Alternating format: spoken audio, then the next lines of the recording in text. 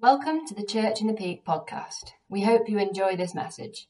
For more information, visit churchinthepeak.org or come and join us at 10 a.m. every Sunday. Thank you, Lord, for this word that you've put in Peter's heart, and we just pray, Holy Spirit, you would give us ears to hear what you have to say to the church. Just anoint him now in the name of Jesus, that we would hear what you have to say to us today. The word of God for the moment and in the moment. In Jesus' name. Amen. Amen. So, as has been said, we're going to start a new series this morning. And I don't know whether you kind of think, well, I wonder how they kind of get to the point of having a series. And so we were actually praying together before Easter and kind of saying to God, okay, well, what do you want us to speak into? What do you want the church to hear from you? And as we prayed together, we felt as elders together that actually there were some things that God wanted to say to us as a church. And so gradually we kind of put together this kind of series that we're going to start this week and probably take us through to about Christmas time, I reckon. Maybe a bit beyond, just depends how many kind of extra things we fit into the middle. And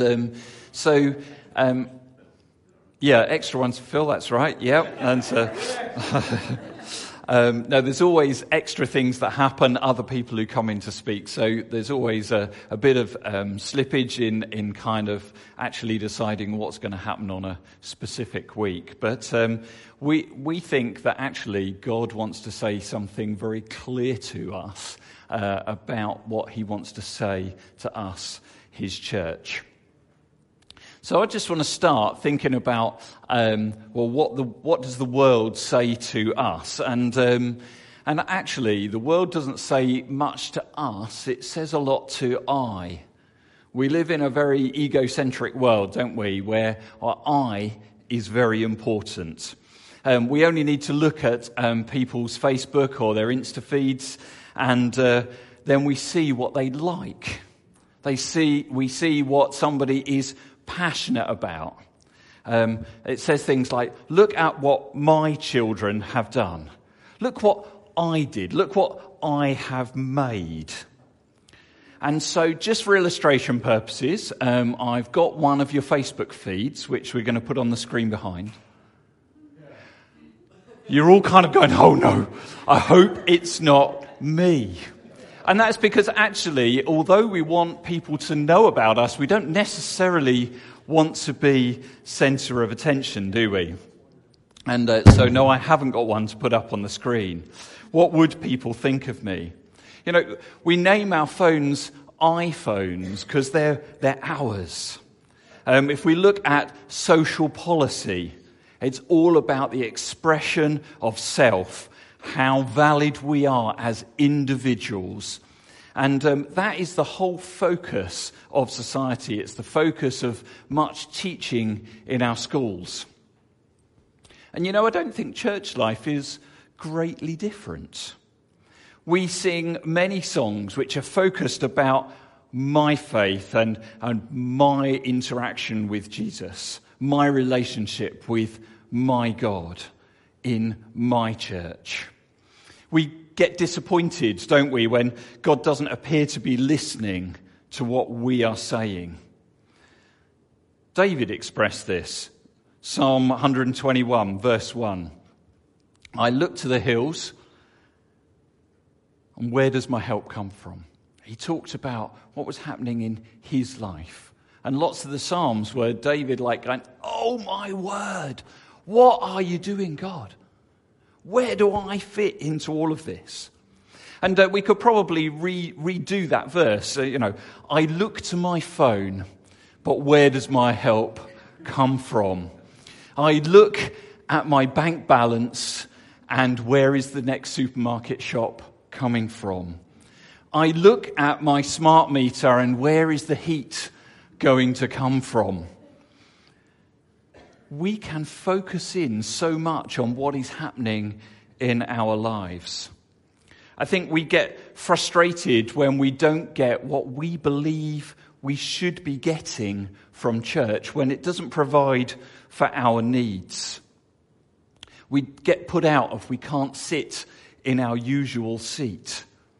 And you know, I'm no better in all of this. You might think I'm standing up here because I've got all this sorted. Absolutely not. So as I was thinking about this, I was reminded about the book I wrote a few years ago now.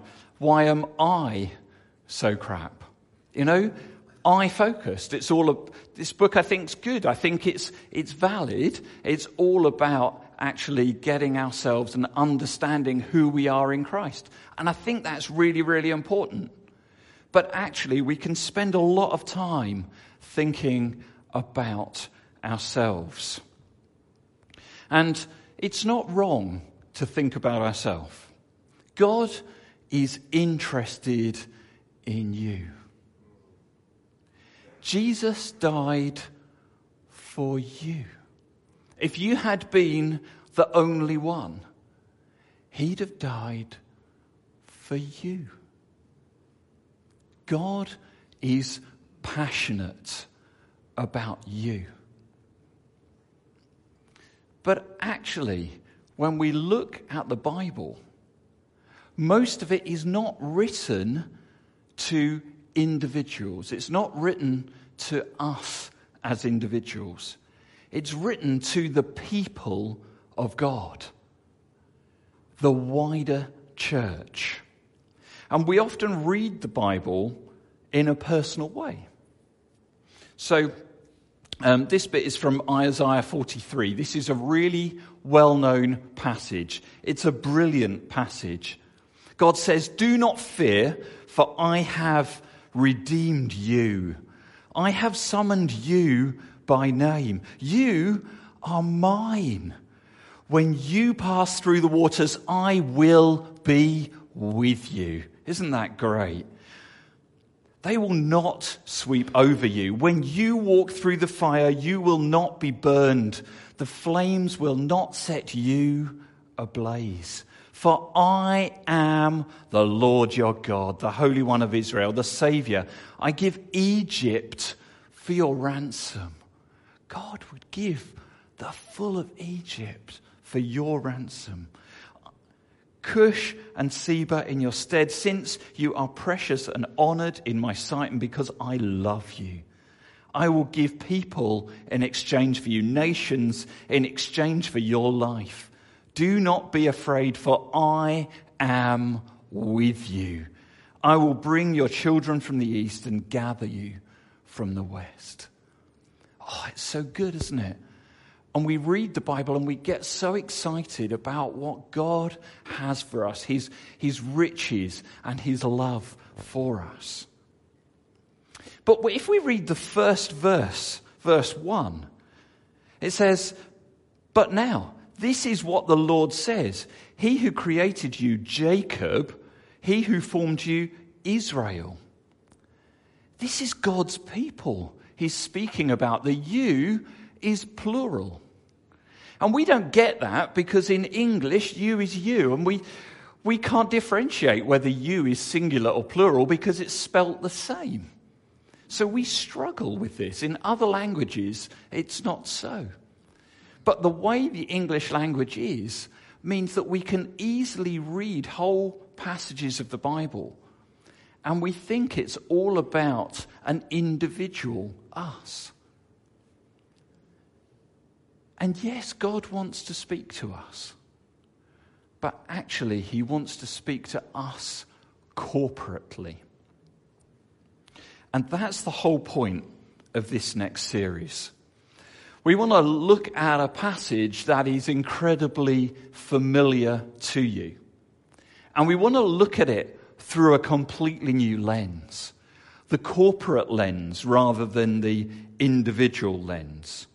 So, as has already been trailed, I didn't get to break this news because Neil was straight in there at the beginning. This is from Ephesians 6 and starting at verse 10. And it's the section that many of you will know. Many of you will know the verses intimately well. And it's called the armour of God. And we often read this passage about what God is doing for us, what he will do for us. A final word. Be strong in the Lord and in his mighty power. Put on all of God's armour so that you will be able to stand firm against all strategies of the devil. For we are not fighting against flesh and blood enemies, but against evil rulers and authorities of the unseen world, against mighty powers in this dark world, and against evil spirits in the heavenly places. Therefore, put on every piece of God's armour so that you will be able to resist the enemy in times of evil. And then after the battle, you will be standing firm. Stand your ground, putting on the belt of truth and the body armour of God's righteousness. For shoes, put on the peace that comes from the good news so that you will be fully prepared. In addition to all of these, hold up the shield of faith to stop the fiery arrows of the devil, and put on salvation as your helmet, and take the sword of the Spirit, which is the word of God. Pray in the Spirit at all times and on every occasion. Stay alert. Be persistent in your prayers for all believers everywhere. So we know the passage well. But actually, as you read this, it's actually written in the plural. It's not written individual. Finally, be strong in the Lord and in the strength of his might, it starts. And that's a corporate command. And we read it individual, and yes, it's important to be strong in God. If we were all neglecting our walk with God, corporately, we would also be weak. So don't hear that I'm saying this isn't to be taken on an individual basis. But actually, as Paul's writing this, he's writing it to the Ephesian church, a corporate body. And he's trying to encourage them to together do some of those things. Together put on their belt of truth. Together have their shield of righteousness. Put on their helmet of salvation together. And actually, as they corporately did that, that they would be able to stand strong as a church. And so we're going to do a series which looks through this passage and actually challenges how can we, the church together, stand strong by doing these different things. Just looking from a different perspective.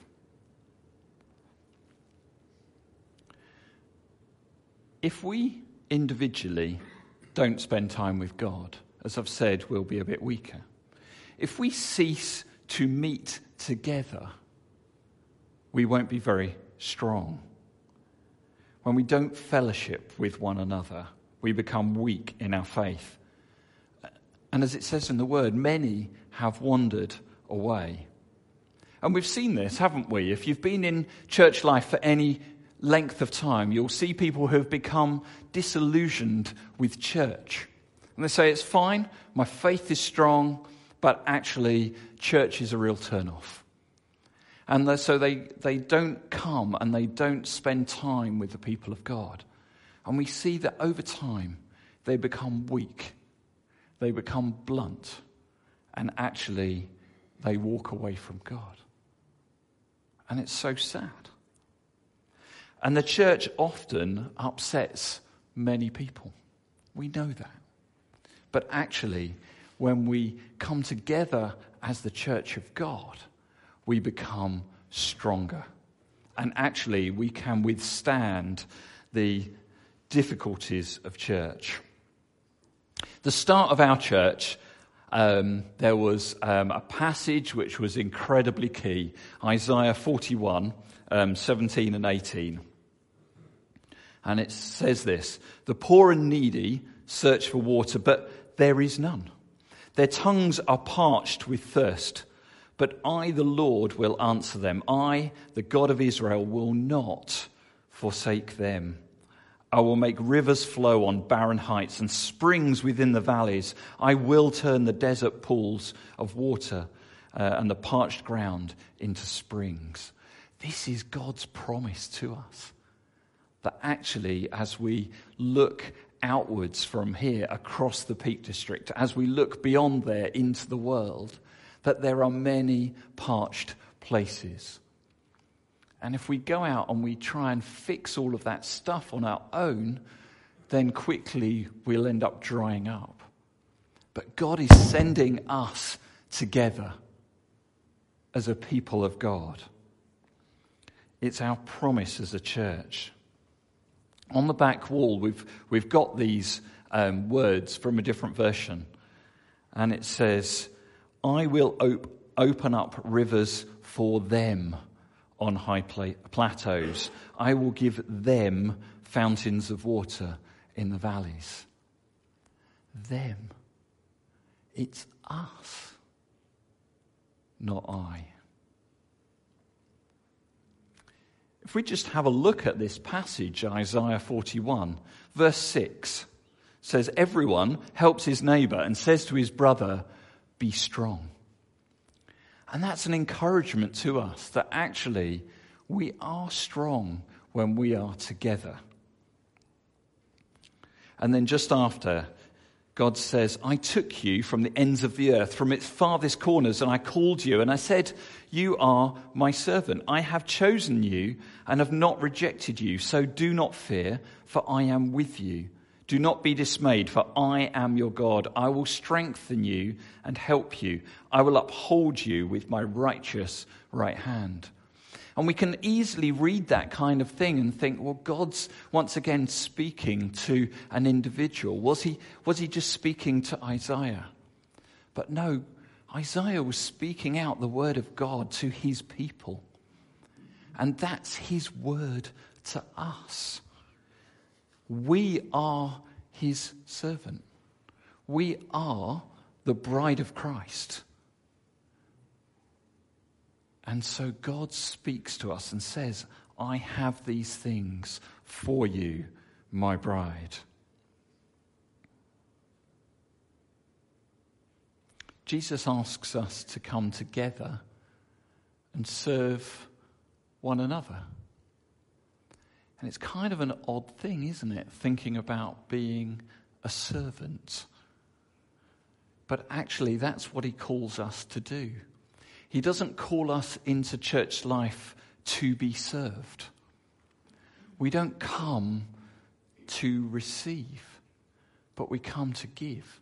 And actually, when we look at church in that way, when we come and we give, we all strengthen one another.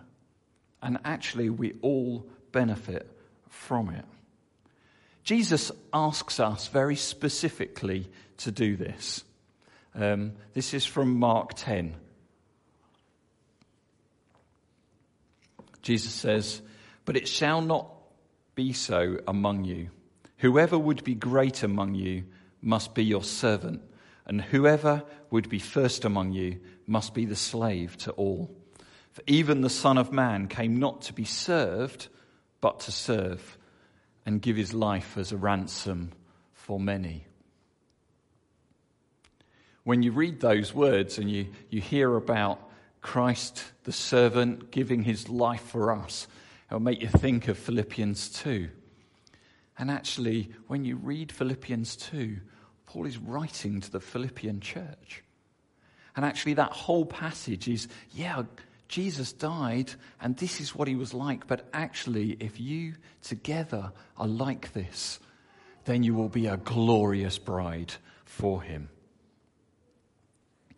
And I want to encourage you over the coming week, the coming weeks, to, as you read the Word of God, read it with a different lens. And I've been doing that recently, and I've reread Ephesians, and I got really quite excited because you can read a lot of these passages, you read them, and it's great. Thank you, God, you're speaking into my life, and that's amazing. But if you read it with this lens of, okay, this is about corporate, we suddenly see some richer stuff in there.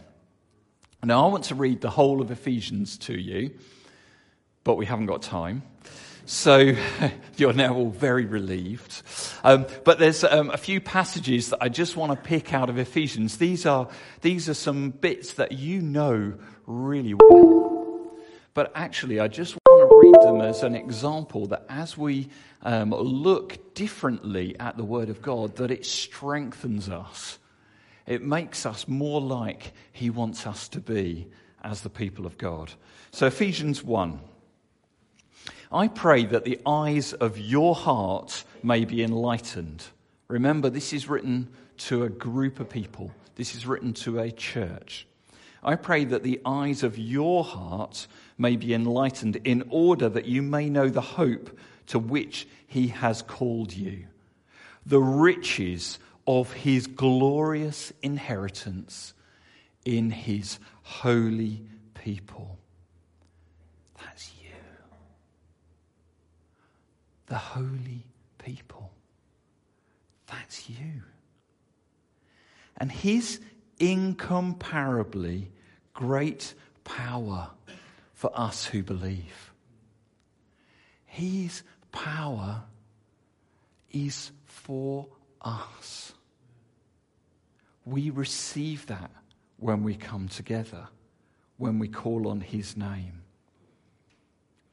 The power is the same as the mighty strength he exerted when he raised Christ from the dead and seated him at the right hand in the heavenly realms, far above all rule and authority, power and dominion, and every name that is invoked, not only in the present age, but also in the age to come. That is the promise of what he has for us. A power that is so great that it could raise Christ from the dead, despite the fact that he had borne all of our iniquity on the cross. And that power that could take him from the depths of hell and raise him up, glorious at the right hand of God. That is the same power that we have as the people of God, to see his kingdom come. Chapter 2 says, consequently, you are no longer foreigners and strangers, but fellow citizens with God's people and members of his household. How great is that? Ephesians 3. I pray that out of his glorious riches he may strengthen you with power. Where do we get this power from? Through his Spirit in your inner being, so that Christ may dwell in your hearts through faith. And I pray that you, plural, being rooted and established in love, may have power, together with all of the Lord's holy people, to grasp how wide, how long, how high, how deep is the love of Christ, and to know that his love surpasses all knowledge, and that you will be filled to the measure of the fullness, not just like a little bit on the side, to the measure of the fullness of God. That's the kind of strength we have when we come together and the power of God works. If we just look at what's happened in our meeting this morning, God speaks through different people, and actually he changes us. He says, these are the things that might be holding you back from being more in love with me, for being more effective for my gospel. And I want to help change you by speaking to each other, by helping one another change. Neil's already used this verse this morning. To him who's able to do immeasurably more than all we ask or imagine, according to his power that is at work within us. To him be the glory in the church and in Christ. I think as we find out corporately, what is it that pleases God, we will be so much stronger. As individuals, yeah, but corporately. And actually, we will see his kingdom established more powerfully as together we strengthen one another, as we sharpen one another, as we gather. So, as it says in the verse that I started with, finally, be strong in the Lord. So we might need to do something about some of our behaviours that may be a bit egocentric, a bit... Am I moving too much? Sorry. It's a good job it's not Neil who's got this on. It would be doing that all the time. We might need to do some stuff that's about I. And God wants to change us individually, yes. But actually, he may want to do some stuff that's about changing us, his people, his bride.